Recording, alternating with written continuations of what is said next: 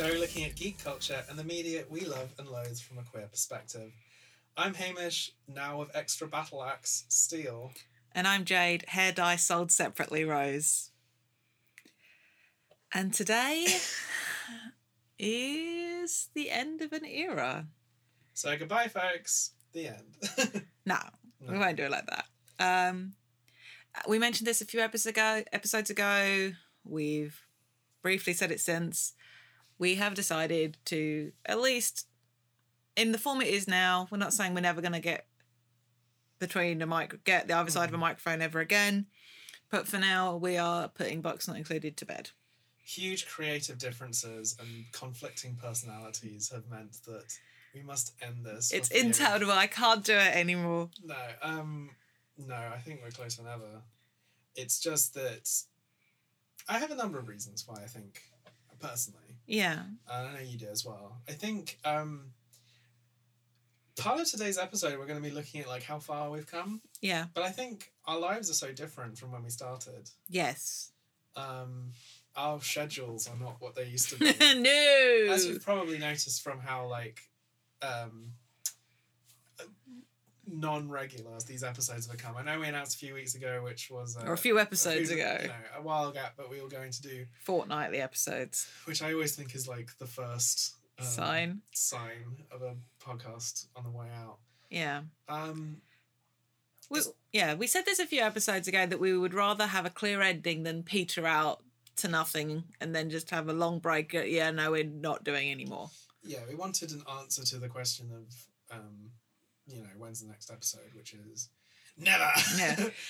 Tragically, we did not end it on episode 69. No, unfortunately.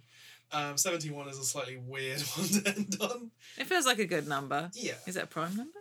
I'll look this up. Carry on. We've had a few middle, interlude episodes anyway, so it's not exactly 71. No. But another reason is that so this is one for me. It is a prime number. Very nice. It's very us. Yeah. One of the reasons I'm feeling like I want to stop this particular podcast is I'm making attempts to enter the professional broadcasting world. I want to be a person of my word and make the content I have said I wanted to see over all these episodes. And it would be really annoying if my... I'm just fiddling with the microphone, don't mind me. That was probably really loud as I'm closer to the mic. It's fine. I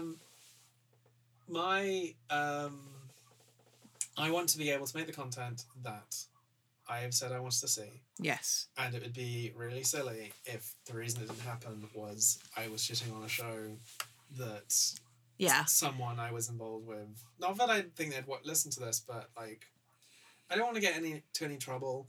And it's not me copping out. It's me like I'm going to try and change things from the inside. Yeah. We got a man on the inside that show. Hamish Steele doesn't map nicely onto Hercules Mulligan, but the thought was there. But that's the thing. I mean, increasingly the stuff we're talking about are made by people I know or I have like a 1 degree of separation from. Yes. And I want to give at least a go at trying to like make content myself that reflects my values. And so I just want to be a little bit more careful of what I say. Yeah. Follow me on secret Twitter if you want to see all the salt. I know we have other reasons. Yeah, I mean, for me, I'm doing a lot more tabletop gaming, and I know I joke about it a lot, about how it has consumed my existence, but I stream twice a week. I have my own personal commitments. I'm part of an actual play podcast now. I'm very sorry that there will be consequences. Did not materialise. I realised that I needed that game to be something private so I could enjoy it more. Because podcasting, the kind of podcast I want to create requires work to make it sound good. And I don't ever want to release stuff that I wouldn't want to listen to. Yeah. And so it's a matter of spreading myself too thin or not wanting to spread myself too thin. And with like busy schedules as well, I don't ever want talking to Hamish about media to feel like an obligation. Yeah. I was worried that it might get to that point where the only times we were going to talk would be to do a podcast about it. Yeah. And I think I'm very proud of all of the episodes we've done. Same. But there's the odd catch up when we haven't caught up on enough. And I sometimes feel like if I'm doing this podcast, it should be part of my objective to seek out media I wouldn't normally. Yes. And I've done that a few times. But I don't feel I've done it enough for certain. Yeah, and there's often we've talked about topics that maybe we should have had a guest on, but organising that's been tough. Or, you know, even in a few of our recent episodes, we're talking about films that we haven't seen. Yeah, we talk about wanting to get the whole premise is like geek culture and the media we love and loathe from a queer perspective.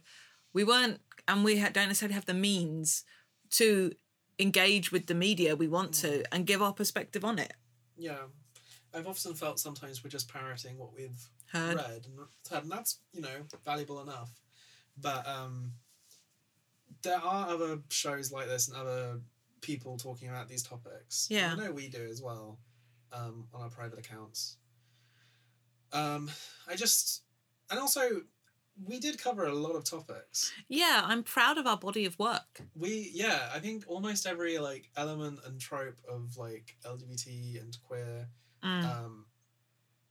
writing and media and all kinds of things we've like talked about. Yes. Which is why we swapped to this sort of more catch up, geek out format. Because you know, doing a fortnightly podcast isn't quite the best thing for like a news thing. No.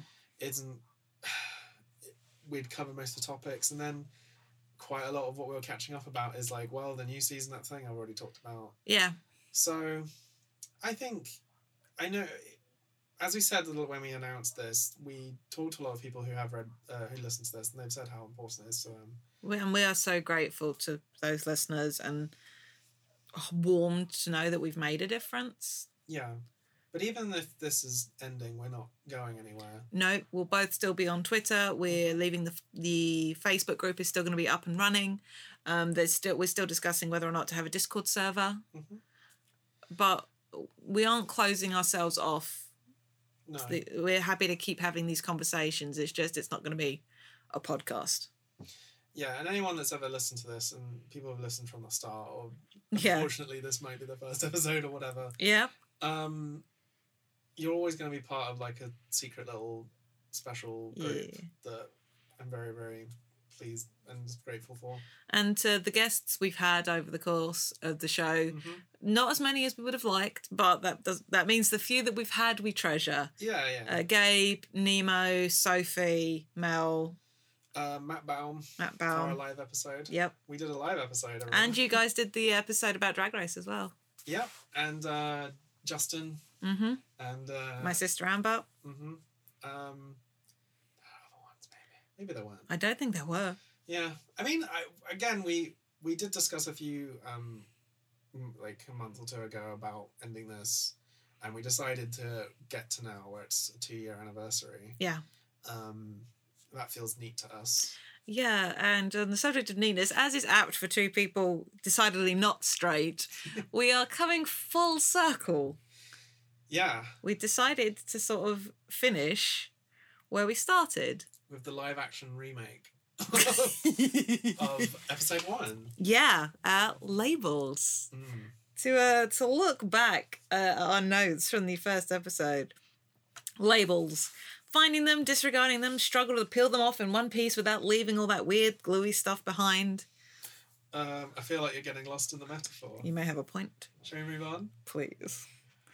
Oh, well, they're very useful. Where they're not, I don't know what. Where they're useful, where they're not, you know, that kind of thing. We definitely wanted little skitty moments. That fell by the wayside very quickly. Our notes have got no more detailed than this. Nope. But it's interesting. I mean, we're still talking about some of the same shows in what we've mentioned. Yeah. So, for those that don't remember or haven't listened to it, our first episode was all about labels, and not just queer labels, about geekdom, about how we describe ourselves when introducing to people. Yep. I listened to the first episode on the way to record this. Yeah. And the very first thing you say is the first thing I always identify as a geek. I don't know whether I do that anymore.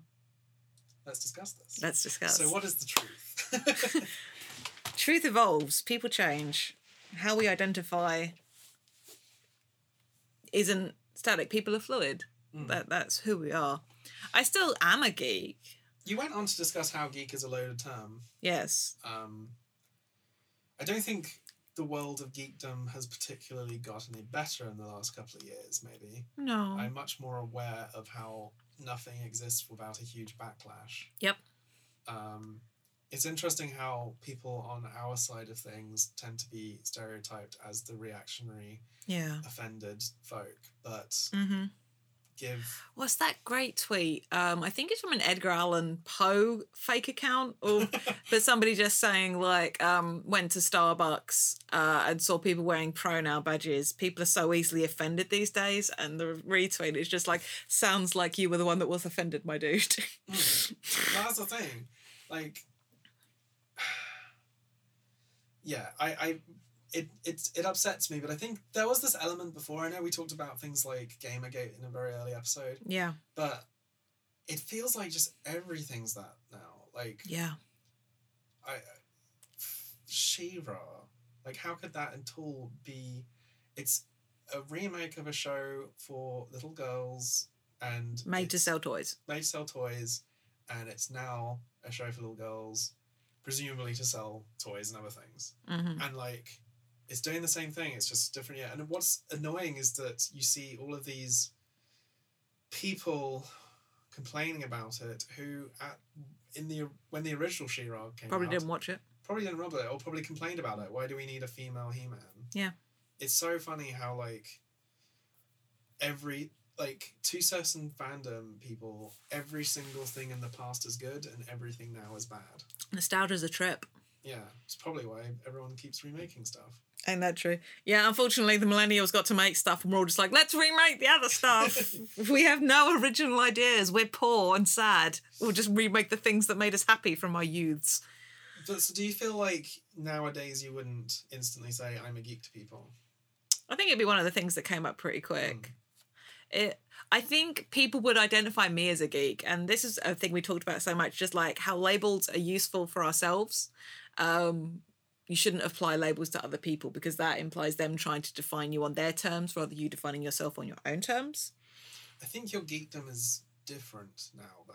Yeah, obviously, I still watch a lot of media, but I wouldn't say I'm as deep into certain shows that have that sort of immediate geek connotation. However, I do spend the majority of my time playing tabletop games. Yeah, and it's interesting, like, one of our first few episodes was about tabletop games. And getting into them. And you, in that episode, were saying how little you play them, how you've done a few sessions in the past which you really liked. Yeah. But you want to do more. And now this is my life. Yeah. No regrets. I'm part of an actual play podcast where we play GMless games. I stream D&D twice a week. And I have a game that I've been with that group for over 2 years now. Mm-hmm.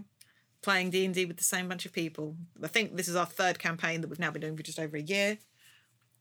And I would definitely describe myself as a tabletop enthusiast. Mm-hmm. Is how I would describe myself. I'm intrigued to see. I'm going to have a look now because I remember on my Tumblr bio for ages, I had self-confessed fan geek for a very long time as my descriptor. Now I have hair dye aficionado, femme fatale, queer, talks into microphones a lot. So... I mean, again, when you started... Did we start this because you got into podcasts, or was doing this what got you into more podcasts? There's a bit of an overlap there. Yeah. I think I'd started listening to them and thought it'd be something that would be fun to do, and I wanted to do it with you. Let's Do a Podcast Together is the millennial equivalent of Let's Start a Band. Man, I'm going to have to take co-host of Box Not Included out of my Twitter bio. No, the show exists forever. I'm very in awe of... I listened to a few, like... I listened to a Pokemon podcast, and that has been going on for 7 years or longer. Jeez. I listened to a few Doctor Who ones, and they're on, like, episode 500 and whatever. But I'm proud of us and what we've done. I would consider myself a podcaster. Yeah. I would definitely consider that as a label. Even with this coming to an end, with the other one I'm part of, and I would love to be part of podcasts in future. It's just at this point, Box Not Included is one that's not going to carry on. So a lot of the first episode, we actually talked about naming this podcast. We did. I stand by our name. Do you still stand by it? I absolutely still stand by our name. I still like it. You still not sure? I'm still not sure. It's not that I'm not sure. It's that it doesn't... when I say the title, it doesn't instantly tell us people what it's about. I'm about. What is it about? I try and explain why it's called that. Yeah. But I think what's interesting is that if you know, you know. Yeah. Usually I'm trying to explain this to, it's not an obvious, oh, that's queer, unless you are in queer nerdom and you've seen the kind of, there is no box stuff, which is what we named our first episode about. I definitely do not dislike it.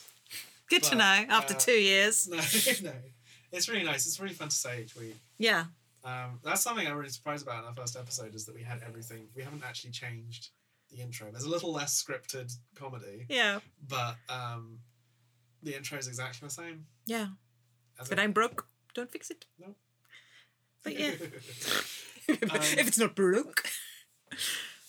Bless that line. Love that line. So, in terms of less geekiness, in terms of queerness... Yes. How do you feel your labels might have changed over the last 2 years? I would still define myself as queer, trans, non-binary. Mm-hmm. Those... I still use the terms bi and pan because people know what you mean, and I'll probably use them again in the future.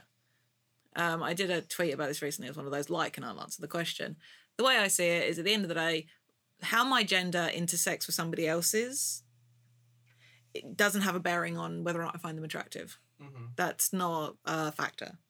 I would also use the label polyamorous, probably more so because I am now at the point where I am not just polyamorous in theory. I'm in 2 relationships right now. I'm not going to get into that. Who knows what the future may hold? But that's the label I have and use. This is something that Hamish and I were discussing over lunch, is coming to more of an understanding about what it means to me. And also, it's a fun thing. I had a conversation with Sophie Kainer of the Penumbra podcast with a project that she's doing, and about why I use the terms trans and non-binary. I don't just say non-binary, and I don't just say trans, because there's overlap there. But it made me think about, for a lot of trans folk, they'll specify trans feminine or trans masculine or trans femme, trans masc. And neither of those have ever felt right for me. So calling myself trans non-binary feels correct because I am trans, but I'm not moving towards one of the binary ends of the spectrum. But a kind of an understanding I've come to myself is I perhaps identify more with trans femme AMAB people. I feel like I have perhaps, in terms of how I think about myself and how I want to feel, I feel more kinship with that than I do with some of my AMAB trans masc friends. And that's sort of an interesting place to be in, and what that means going forward as somebody that probably isn't going to do any kind of transitioning. So I suppose my labels haven't changed. My understanding of what those labels mean for me kind of change. How about you? I remember it was one of my favourite things about my opening is I give this long explanation of my labels and you were just like, I'm Hamish and I'm gay. Yeah, I mean, that comes from... the gay people I know tend to be in friend groups in which everyone are gay cis men. I tend to not be that. Yeah. For whatever reason, I've ended up with majority queer, non-binary, trans, or female friends. Yeah. It's actually quite rare when I often go to like the birthday parties of a gay friend and I realise, oh, every single person here is a gay man. Yeah. And the conversation is all Drag Race and 80s cinema. And like, I can keep up with that conversation, that's fine. Yeah. But I definitely, that's not where I feel most comfortable. Yeah. Don't feel uncomfortable. Just feel my world is more the other side. So sometimes in friend groups, I have felt by far the most privileged. Mm. Sometimes when I say that I'm cis and gay, I remember in the early days of this podcast, I often felt worried to talk about that experience because so much attention's put on it. It gets the most exposure. It's been discussed the most. Yeah.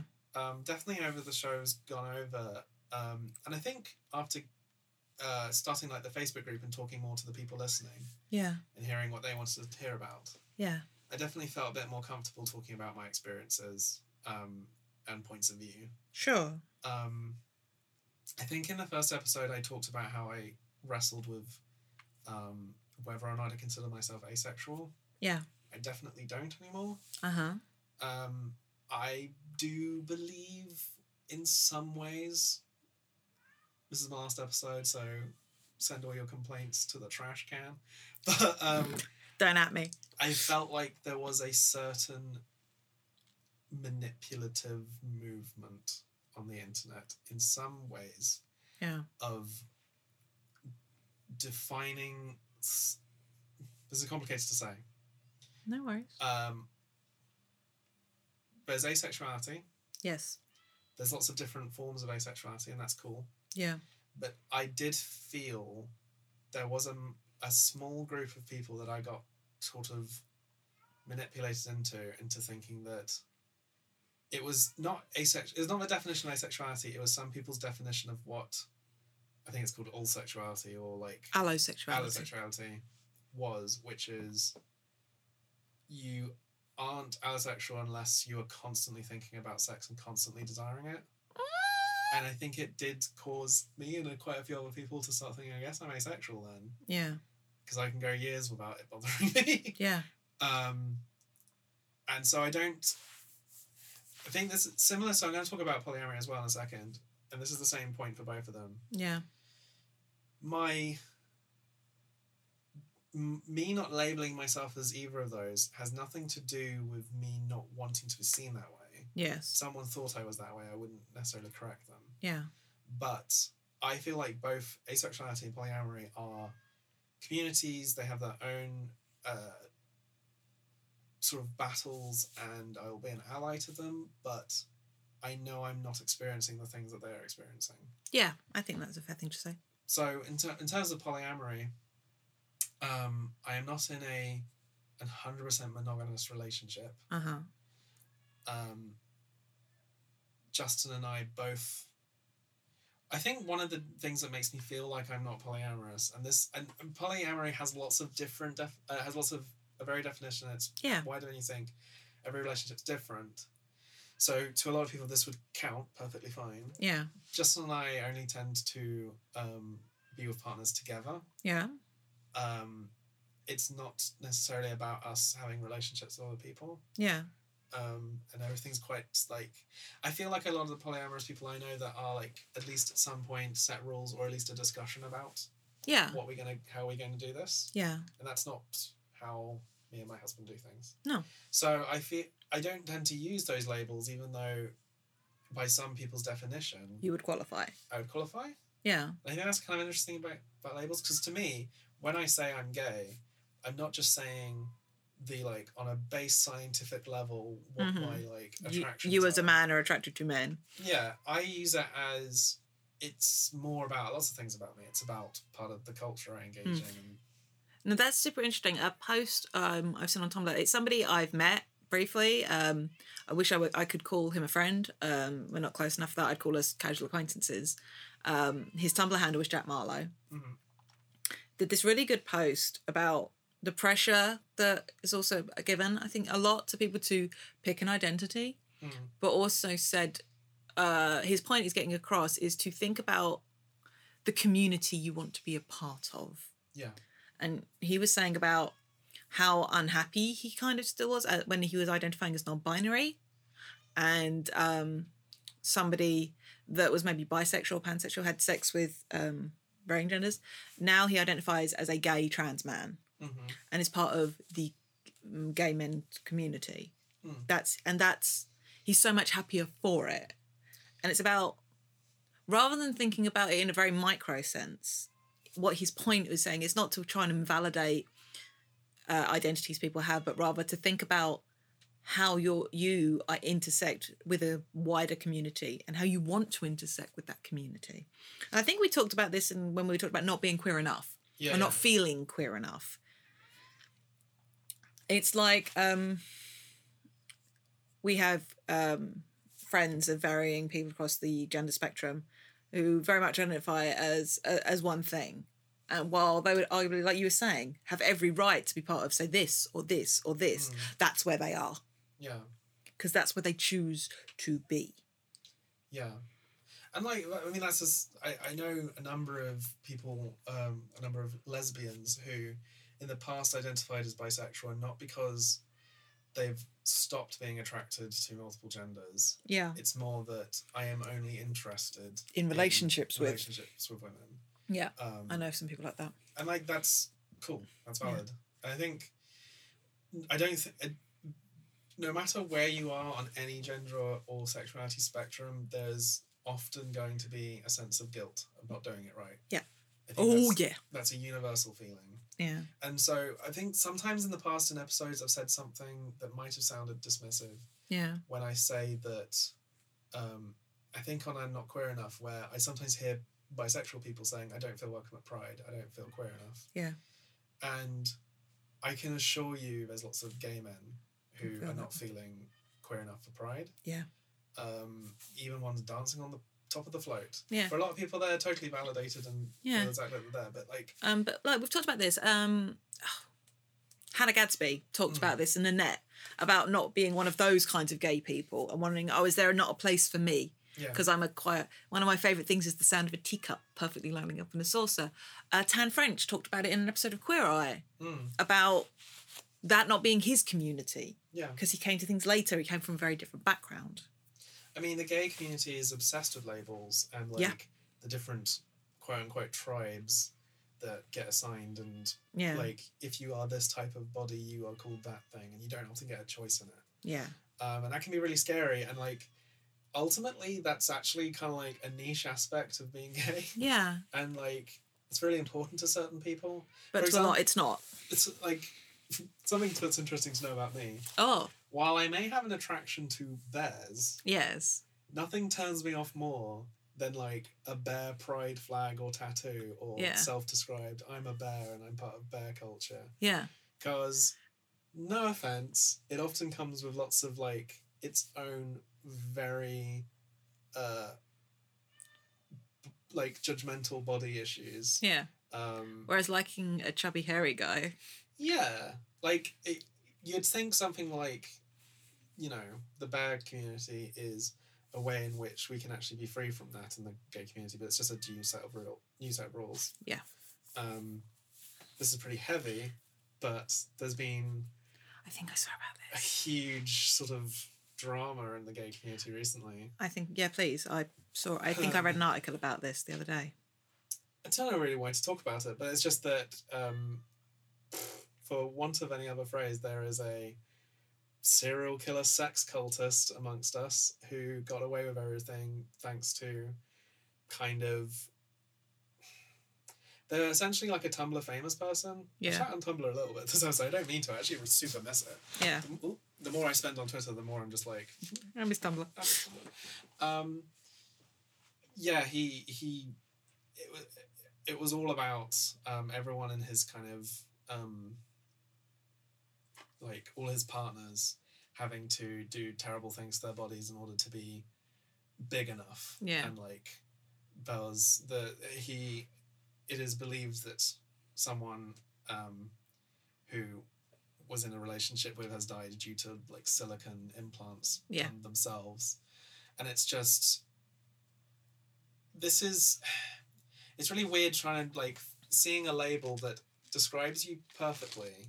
Yeah. But the perception that comes from the community means that you don't necessarily want that label. Yeah. In, like, a geeky sense, it's like how people used to say, I guess, before we all ended up realising that the Star Wars prequels are actually quite funny. I'm saying, like, I like Star Wars, only those ones, or I like blank, only that one. Yeah. It's a bit like saying, like, I'm gay, but not one of those gays. But also, I'm not one of those gays that say I'm not like one of those gays. I'm actually one of these gays that say, like, I'm fine with being seen as one of those gays, but whatever, blah, blah, blah, blah, you know. Yeah. Labels are complicated because absolutely people can read them in different ways. Or when you say, I remember this moment in the Kingston LGBT Society. Yeah. When we were sharing stories about coming out and all the different times we've done it. Yeah. And I said that when I was working at Subway, I had a very out gay boss, but I never mentioned I was gay for a long time. Yeah. And then it came up in conversation, and I said I was. And I said, as soon as I said that, my boss became very different to me, and he was very, like, handsy and whatever. Mm-hmm. And someone in the group said, ooh, was that good? And I was like, no, it was really uncomfortable. And then he said, oh, was he fat? And I said, no, that doesn't bother me. And then they said, oh, are you a chubby chaser? And I was like, what? Why are you thinking in such, like, in tags? Yeah. Like, it's not about that. No. And, like, I think that's why labels can be tough, is that almost all of them come with several other labels attached. Yeah. And, like, to move away from gender and sexuality for a moment, one of the things I will readily describe myself as is autistic now, mm-hmm. which, after I get I think I got my diagnosis not long before we started. Yeah. But it's something I will freely describe myself as. People sure as fuck make assumptions about it. Yeah. But I'm looking, Laura K. Dowell is releasing a book next year, Uncomfortable Labels, about being an autistic trans woman, which I'm super excited to read. I'm excited to read her... Oh, video game butts! Things I learned from Mario's butt. Yeah, I've been retweeting that. We should, actually by this point, but yeah, they need they, like Laura and her associates, need a certain number of pre-orders for the book run to go ahead. I don't like butts enough to warrant getting myself a copy of this book. I'm actually starting to realise I don't need, like, as hard as it is, I should only kickstart things I want to have in my house. Yeah. I had a lot of things where I'm like... Anyway. Yeah, we're getting off topic, as we are so want to do. Yeah. Won't happen much longer, will it? This episode will go on for 5 years. Yeah. But another thing I wanted to talk about is the way people who don't normally have labels get really defensive. Cis, allosexual, autistic, neurotypical, white, even male. Yeah. People don't realise how much they've been labelling other people until someone says white person. Yeah. And, like, I'm not a white person, I'm a normal person. Oh, so there you go. That's the thing. It's like... People think they're default. When people who are never used to being othered get othered. Yeah. And the thing is, it's not othering, it's categorisation. Yeah. People get so angry at cis because they don't... That reminds me, I need to say women and trans women more. I need to say women and cis women more. Oh, yeah. I love tweets where just, like, even cis women can do this or something. Or, like, you know. Mm-hmm. I just feel... It doesn't seem to happen... I'm not going to even begin to try and work out why. Yeah. It doesn't seem to happen with trans men more, but because of feminism...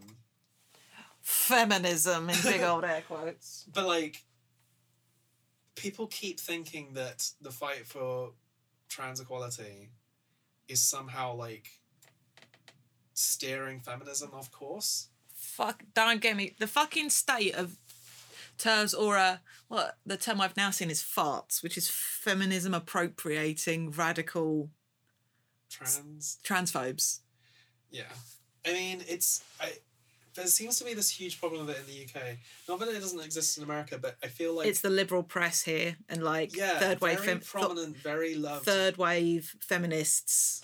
And just, like, liberal comedians can be as transphobic as they like and not be, like, cancelled in the same way that I feel like none of them have ever apologised. Nope.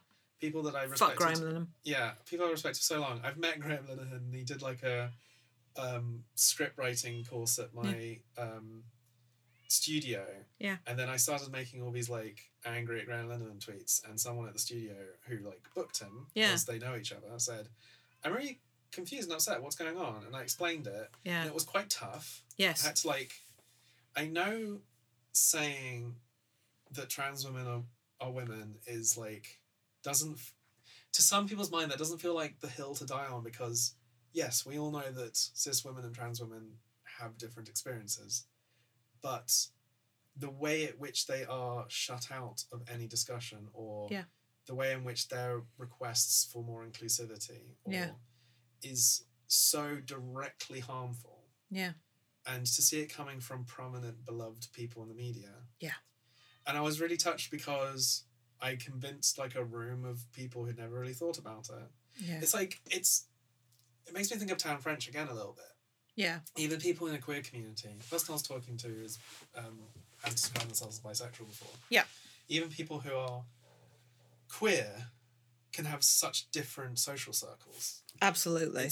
It's instantly quite baffling to me when I meet gay people and they say they've never really met a trans person before, because I know a lot of trans people. Yeah. And I just think, you know, it's why we've talked before about how representation isn't just important for the people it's representing, but the people who aren't, so they can see. Yeah. Yeah. Every time that they, you know, Graham Linehan likes to always talk about, sorry to talk about him all this time, but like, he likes to always talk about all the trans people he knows, and he'll always retweet the one trans woman in his mentions who's agreeing with him as the example that proves the rule, kind of stuff. He has this really bad habit of ignoring any calling out tweet from a woman, then only retweeting the one from a man saying another man trying to describe what is and isn't a woman. I'm like, no, you ignored 100 tweets from women. Yeah. Anyway, fuck him. Again, like, even when people say feminist now, I need to know where they're coming from. Yeah. I need to know their opinions on other things. Yeah, right. There you go. Feminist is a term I used to embrace, because I do consider myself a feminist. Yeah. But, I sure as fuck, like, the rise of fascism and neo-fascism. And That's been a big thing over the last 2 years. Hasn't it, though?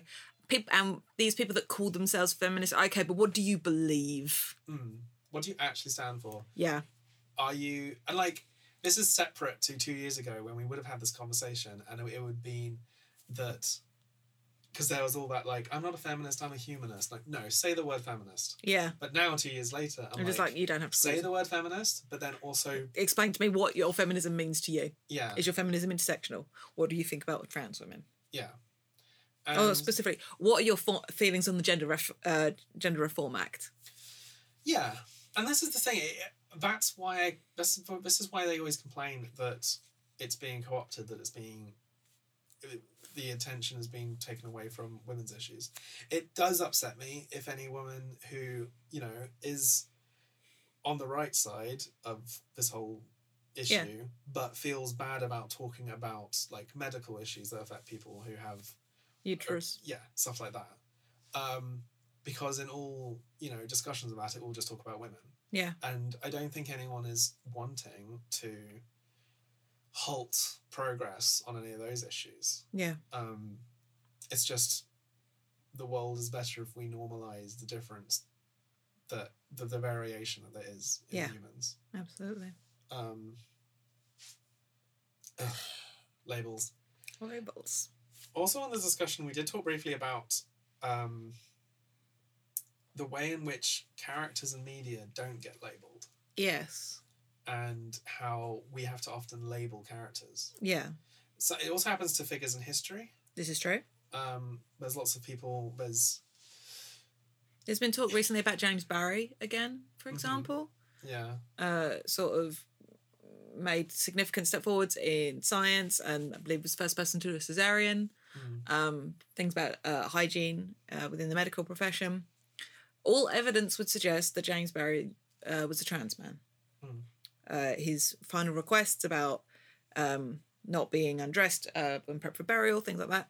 Yet people still insist on describing James Barry as a woman who dressed as a man. And, like, it happens with everyone. I think the problem is there's that conflict of wanting to label them so that we can prove we've always been here, that we have history. Versus labels as we understand them wouldn't have meant anything then. Yeah, they wouldn't have identified that way. No. I always think about Marsha P. Johnson, who from all accounts, was a trans woman and a drag queen. Yes. But there's always quotes of her saying, "I am a man," things like that. Yeah. But would they have felt differently now? And I think the problem is they're not around anymore. Yeah. But even like people now, and I had a conversation with my mum about this the other day, about we haven't changed as a people. The way we talk about things has changed. The conversation has changed, not people haven't. But one of the things that came up in our discussion was Eddie Izzard, who used to freely identify as a transvestite. Now has recently said about being genderqueer, about being non-binary. Richard O'Brien, in recent years, has talked about it as well. How the terminology changes and how we as younger people of the community, this is true of the people younger than us, giving older people a hard time for the labels they choose for themselves. People who still call themselves transsexual, for example. Yes, that isn't the preferred term now. I think Jackson Bird did a good video about this recently, or it came up in a video of his, and just talking about how if people choose a label for themselves, that's their right to do so. You don't get to take that away from them. Yeah. But you shouldn't use it. I've got a friend who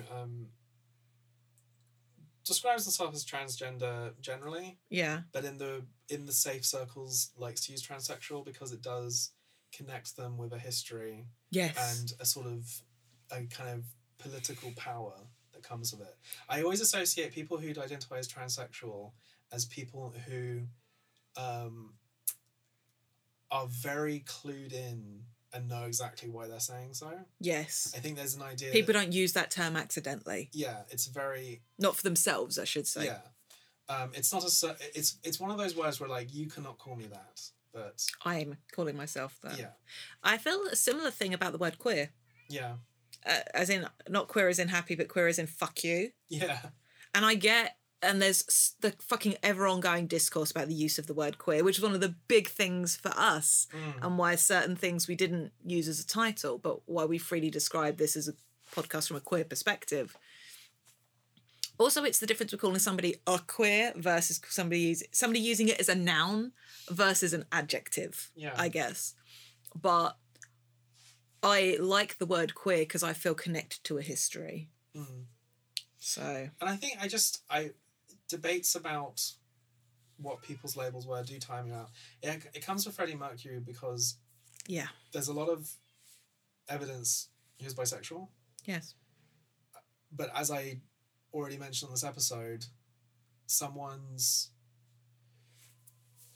sexual history, I suppose, but all current situation isn't what defines them. It's what they call themselves. Yeah. They didn't call themselves anything. Freddie was a very private man. Yeah. At the end of the day. I want bisexual people to I want him to be what people need him to be. Yeah. I don't want gay people to erase bisexuality from them. That's not useful to anyone. But I guess I just don't want the debates around our heroes to get in the way of, like... who they were as people and the impact they made? Yeah. I find it interesting with... I have not seen and will not probably see Bohemian Rhapsody. Apparently there's a discussion. There's discussions. But that one thing that's telling from that film is that it's made very much with Queen, that still insist that they are as relevant today as they ever were as a band. Yeah. It's very much a product from them. Yeah. Same thing happening with, there's an Elton John movie coming out next year in which Elton John is an executive producer of it. Yeah. And that's cool. We have talked about queer people telling their own stories. Yeah.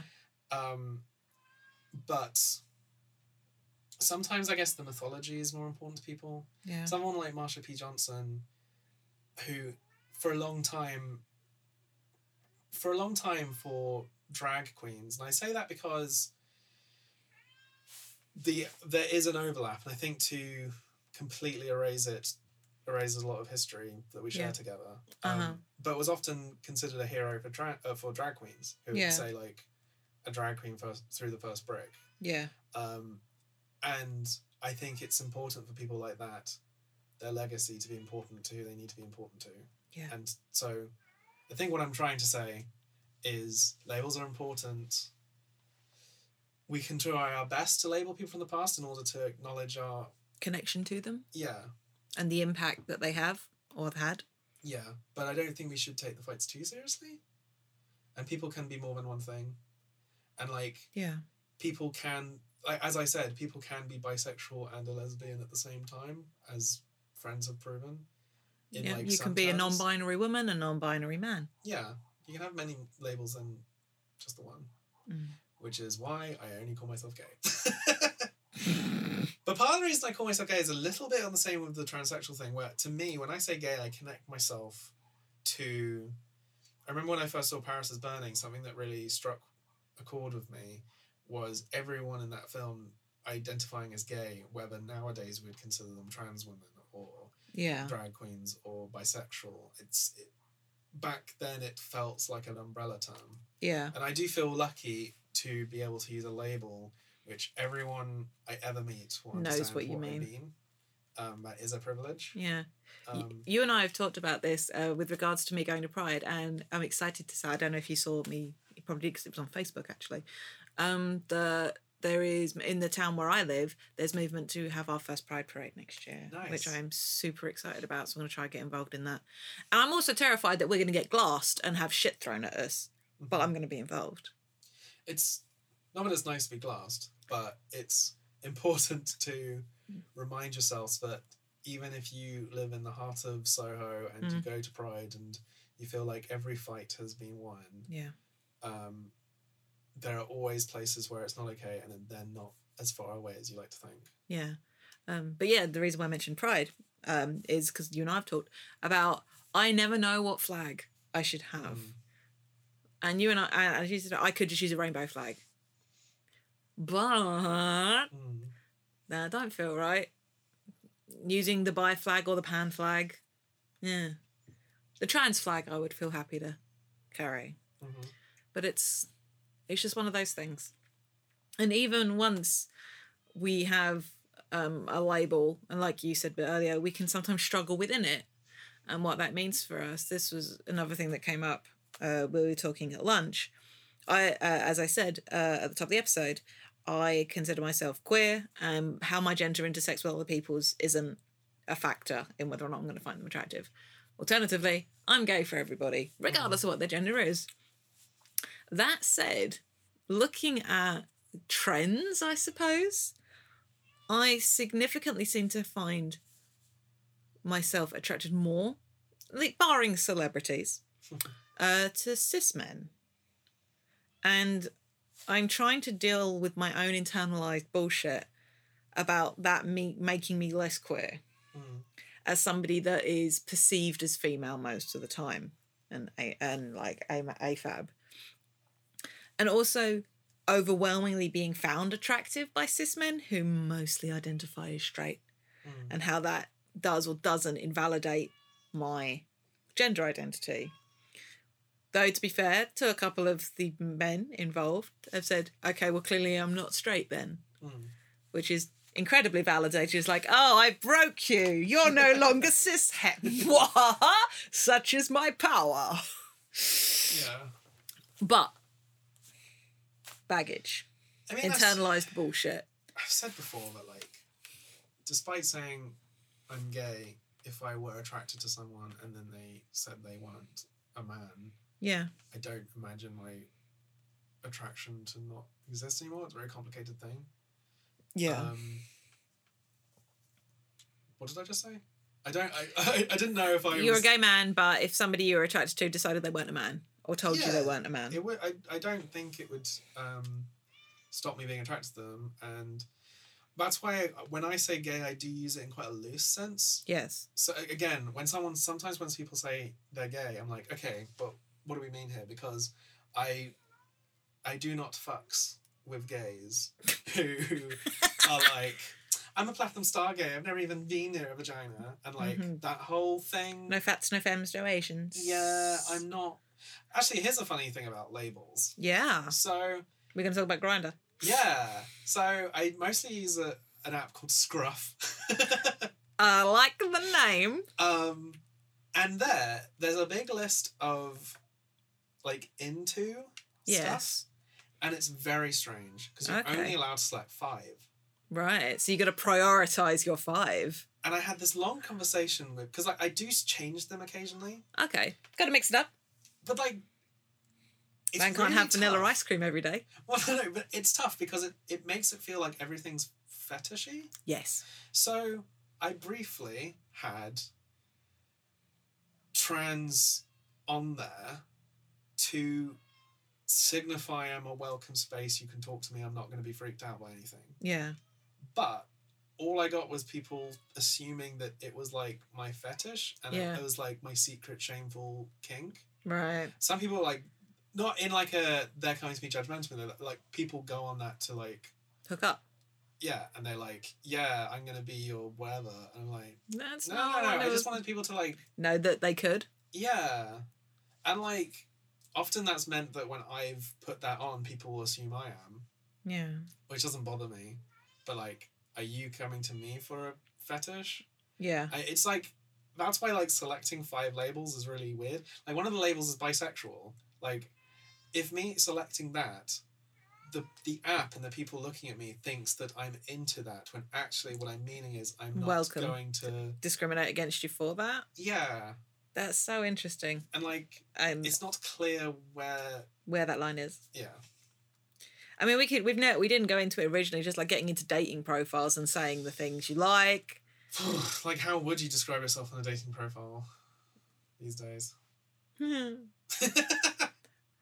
I like hair dye aficionado and femme fatale, quite frankly. I do describe myself in most places as crocodile enthusiast. Yeah, I use tabletop enthusiast a lot too. Because it's just like a starting point. People, because of it, people do send me crocodile pictures a lot, and I'm always fine with it. Yeah. Like, show me the big... Show me the boys. Show me the big chunky scaly Show me boys. the good dogs. The dogs. That's a good dog. That's a good dog. I don't know, I just like... I mean, I will say my go-to is to always lean with funny picture of myself. Because choosing your picture is also in a way of labelling yourself. Yeah. And, like, nothing tires me out more than seeing a picture of someone, like, skiing. Or, like... What does that say about you? Like, yeah, like, okay, great. You're financially secure. That's what you're trying to say. Yeah. Or you're athletic. Or you wish like you were. It's like a picture of, like, 20 people on, like, a holiday. I'm like, okay, but which one are you? I tend to lean with more like, for a long time, this sounds really bad. For a long time, my picture on Scruff was me, like, pirouetting in front of a wall of skulls in the Paris catacombs. I was like, which are like, those are literally dead people. Yeah. But like, absolutely. I just wanted people to like get from me, like, I'm not here to be too serious. You're irreverent. I'm not. Like, clearly I have the body that means I have to use humour to get people into it. So, let's just start there. And actually, I found myself enjoying myself a lot more when I was, like, not trying to hide being fat or being, like, anything. I was like, I only want to talk to the people that are, like, into this. Mm-hmm. If you can't love me at my chubby dancing in front of skulls, you don't deserve me at my, like, smouldering black and white. Yeah. There's one, a label about body size and about body shape.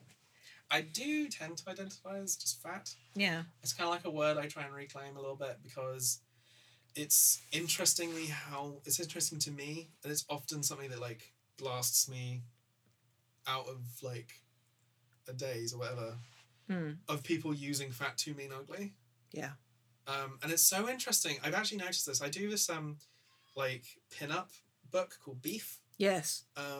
Of like just it's called A Fat Man Zine. Yeah. And I actually don't know if I really want to sell that anymore because it's really strange because at FlameCon, everyone got it. Yeah.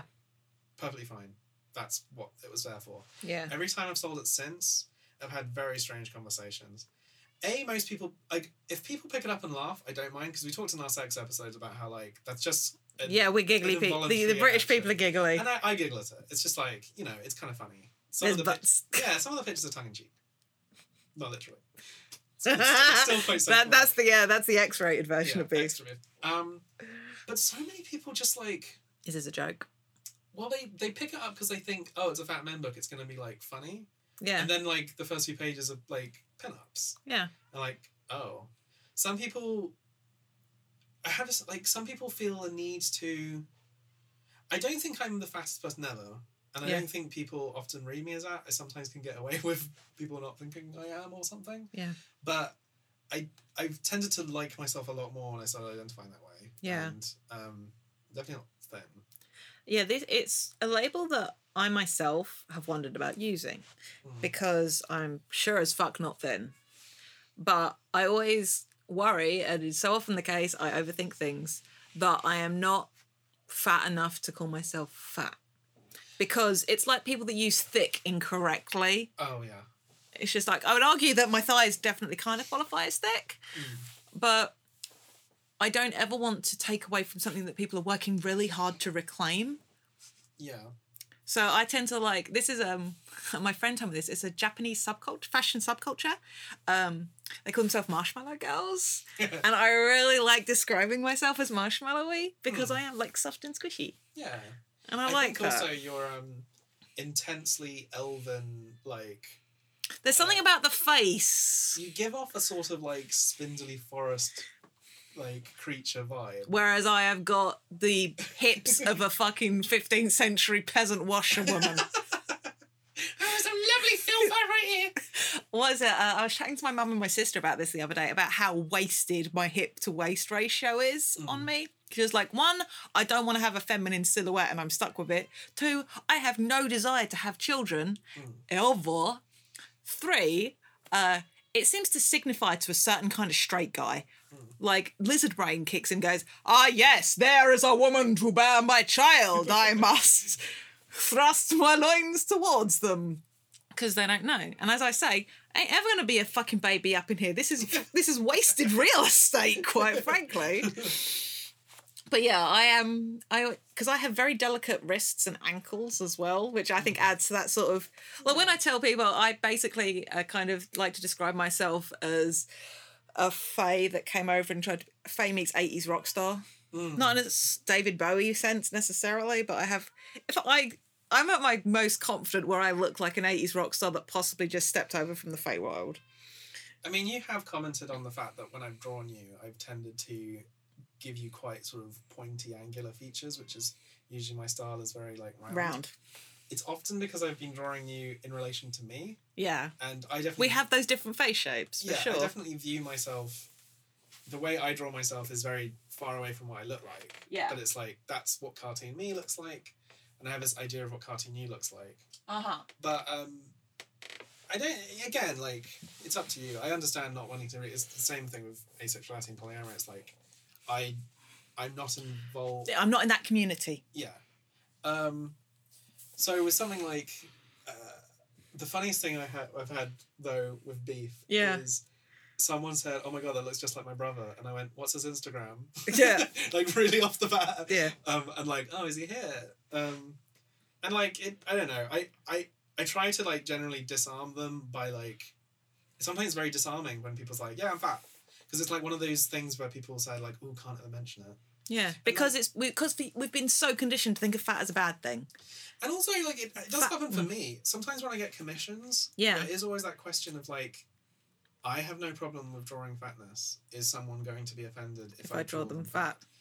My cover is that I do tend to draw everyone a bit fatter than they are. Yeah. Generally. That's just the way I draw things. But it's come up a couple of times. Yeah. I don't know. I don't try... I tend to... If someone's sending a couple's picture... Yes. And one is a lot skinnier than the other, and I'm hired to do essentially cartoony caricatures... Yes. I'm going to embrace the difference between the two, but... Yeah. I've commissioned people, and sometimes I've noticed that they've been trying to flatter me. Yeah. I'm like... I actually now say it, and I sometimes get commissions when people say, like, make sure I'm fat. Yeah. It was really validating, actually. Yeah. When I started putting on lots of weight, I got Drew Green to do a commission of me and Justin. Yeah. And he's like, all he draws is like bear dudes and stuff. Yeah. And I was like, just make sure I'm fat. And like instantly I was like, I get myself now. I feel like comfortable. Yeah. I know where my place is. I need to get a commission of me with my partially kind of idealised self, which is like with a distinctly less of a pear and more just like, I would love to get a picture of myself being like my weird kind of pointy face, but with like a belly and a butt. A funny trend I've noticed, well, it's like not funny, it's really cute. A trend I've noticed is a lot of people who, after coming out and beginning transitioning, I've noticed a lot of them commission and have like goals, icons. Yeah. And I've noticed like, yeah, that's basically what you look like, but I understand where you've asked to like exaggerate certain things or heighten certain things. And I think that can be really like, even though, you know, it's very different to me commissioning a fat illustration of me. Yeah. It's that I do understand that like a kind of vision board version of yourself. You've drawn me like top to bottom a couple of times. Not often. One of my favourite pieces you've done is when all of my cosplays from 9 Worlds 1 year. And you've known me since coming out as non-binary. I never feel busty in any art that you've done of me. And it looks like me and it looks like my proportions, but I don't look as busty as I feel. Is that good? Yes, it's a very good thing and it makes me feel good. Because that's more about how I want to be seen. Because frequently I feel like it's a thing that causes me dysphoria. Yeah. But as somebody I've tried to wear binders and I've possibly not got one small enough, but they don't do enough. Or they don't feel... I haven't worn a bra in fucking 2 and a bit years. I ain't going back. Might get like an odd sports bra if I decide for some reason to take up a form of exercise. I mean, same. But it's just my key things that cause me dysphoria are my bust and my hip to waist ratio. And seeing stuff that negates that is just like, if only it were true. I mean, I see it from Mia Violet and people that the idea of she has the book, Yes, You Are Trans Enough. Yes, I need to read that. But she's always campaigning, like Twitter campaigning, but you know, she's always making tweets just saying like, yes, it's okay to explore this. It's like okay to try a binder on, like, even if you don't know. Yeah. I've done it. I'm very, as far as I know, I'm very clear that I'm a cis man. Yeah. But I've thought about it. I've tried to think about it. Yeah. So I like if people put way too much focus on the idea of trans trenders than possible. It's very frustrating because it's like, no, people who have explored it and realize they do exist. Yeah. And and that's okay. Talking about it more and making more people realize that they are is only making people happier. God, if I could burn down anyone that talks about rapid onset gender dysphoria. It's just like, no, people leave home and they're fucking transphobic controlling parents. That's another rant. I was going to say for another day. You can deny it all you want, Hamish. It's coming. It's coming. So what if we kind of shift towards a conclusion to this topic? Yeah. Since we have done our first episode. Yeah. In what ways do you feel like grateful for this podcast? I feel like I've gotten better at being critical of how I see things as well as looking at things. I think it's encouraged me to engage more in a critical thinking of the stuff I enjoy, which I appreciate. I think the same, and also I feel like before doing this podcast, I was very much like it's either good or problematic and bad. Ding. Yeah, no in between. And I think we've explored a lot of middle ground where we can. I'm much more confident in enjoying the things I enjoy and knowing that you can enjoy things. Yeah. Even if there's issues. Absolutely. I think the way I've approached different things has changed. I feel, more confident in myself and how I think about things. Well, I just said about looking and thinking about, because I have had that thought over these 2 years, I feel like I can state my opinion more. Not in the everyone should listen to me well actually kind of a sense, but rather I feel like I've maybe found my voice a little bit in a way that I maybe didn't used to express it. Because I've gotten so comfortable having this avenue of things to talk with you. I just like, I know my opinion. I know my own voice. Yeah. And that's definitely a good thing. Early on, I was very much like, well, I'm going to recap all the opinions from people I trust on Twitter. Yeah. Whereas now I tend to like know what I feel, and then I find examples that back it up. Or I feel the same. I've really enjoyed having an outlet. Sometimes when there's like Twitter discourse, I'm like, I don't need to talk about this. I'll work this out when we record. Or and also like sometimes criticizing something heavily on this podcast has been a way of literally when I was criticizing the 13th Doctor a lot. Yeah. As soon as we stopped recording, I was like, it's quite a good series actually. Now that I got all that out, we're letting the cat in for a final special. Because he won't shut up. He won't shut up. He knows it's... Can't stop, won't stop. He's getting sad. He knows it's the end. Apparently. Come here. It's been really nice to like... No? You don't want to do that? Okay, there we go. It's interesting. I definitely thought starting this would get called out a lot more. Yeah. We talked in our first We've had nice fans. Yeah. I think people have given us a good benefit of the doubt if we've not understood something or... I'm just grateful to our listeners generally. Yeah. Thank you for downloading our episodes and talking about them. We've made, I think, friends through this for sure.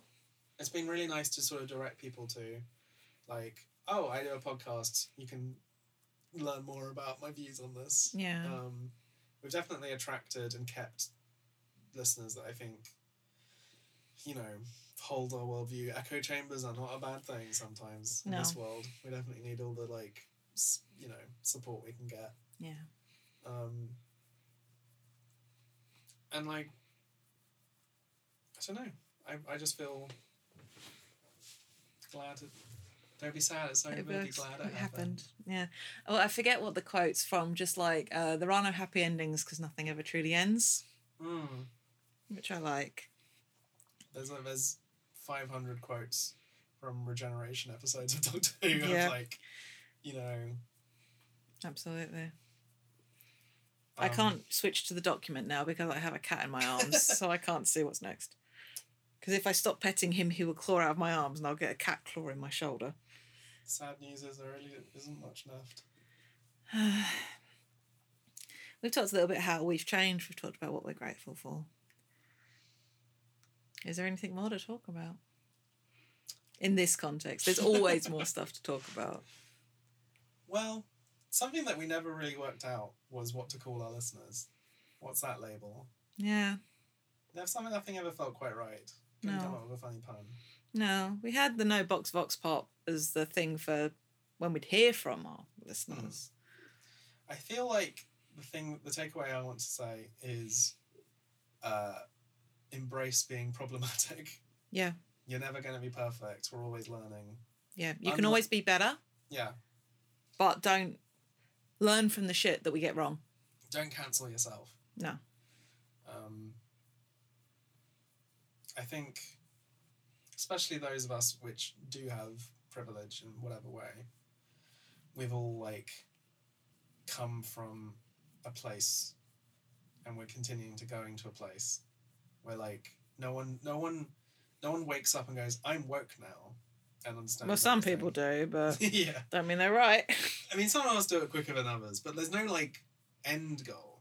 Yeah. Every day I'm discovering something new about the world, a different kind of people that have been marginalised or something like that. It never really ends. No. And we, I guess as queer people, we have our own battles, but sometimes we have to recognise when it's not all about us as well. I don't know. This podcast might be coming to a close, but you might hear from us again. I'm sure we'll do like one-offs if something comes up and we just have to talk about it. The podcast feed isn't going anywhere yet. It'll be there for a while if you want to download episodes. We're going to maybe make a Dropbox available so everything's there even after we disappear from SoundCloud. Yeah.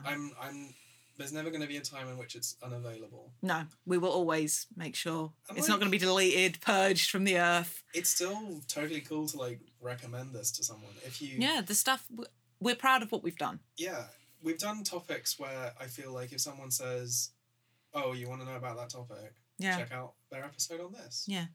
The Box Not Included Twitter account is going to stay open. Mm-hmm. We still have our Gmail address, boxnotincluded@gmail. The Tumblr we've been awful with, but it is still there.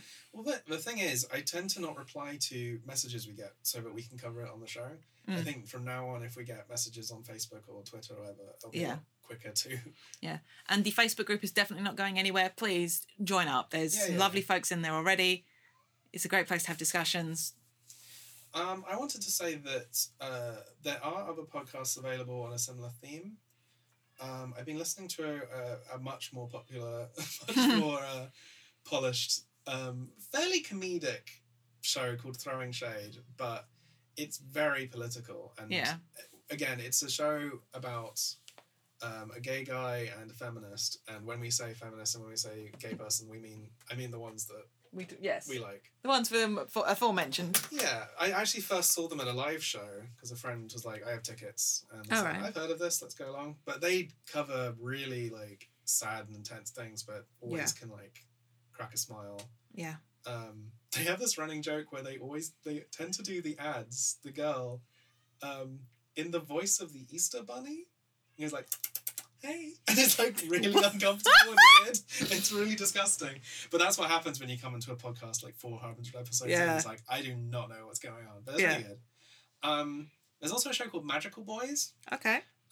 Tends to lean more anime and video games, but is also a show about geek culture from queer perspective. Yeah. It's by, I can't remember the name of one of the co-hosts, but DJ Kirkland is a friend of mine. Yeah. It's pretty good. If you enjoy hearing queer people shooting the shit, check out Queer and Pleasant Strangers, which Laura Cadell does. I don't know who her podcasting partner is in that endeavour, but I understand it's very funny and full of random shit. And I think both of us will still be in your ears if you wish it. Absolutely. I am a part of Follow the Leader. You can find us at FTLcast on both Twitter and Tumblr. It's an actual play podcast where we play GMless games. We stream periodically as well. And on the subject of streaming, I'm a part of the Natural Ruckus, mostly D&D collective. We do occasionally play other games. We stream on Mondays and Fridays at 7 p.m. GMT. I do a incidentally queer ghost podcast, which seems to air every like full moon, basically, called The Poltercast. I'm occasionally on my brother's podcast, Games on Film, which is about video game movies. And I believe we're recording this episode at a slightly odd time, so I'm not entirely sure. But I believe I am starting a podcast with Mel Piswich Trender about comics, which is an area of geekdom that's significant, but nothing we've really talked about. And that will be called Full Bleed. Ooh, good name. I don't know when that'll appear, but we'll be posting links to stuff in the Facebook, on the Twitter, blah, blah, blah, blah, blah.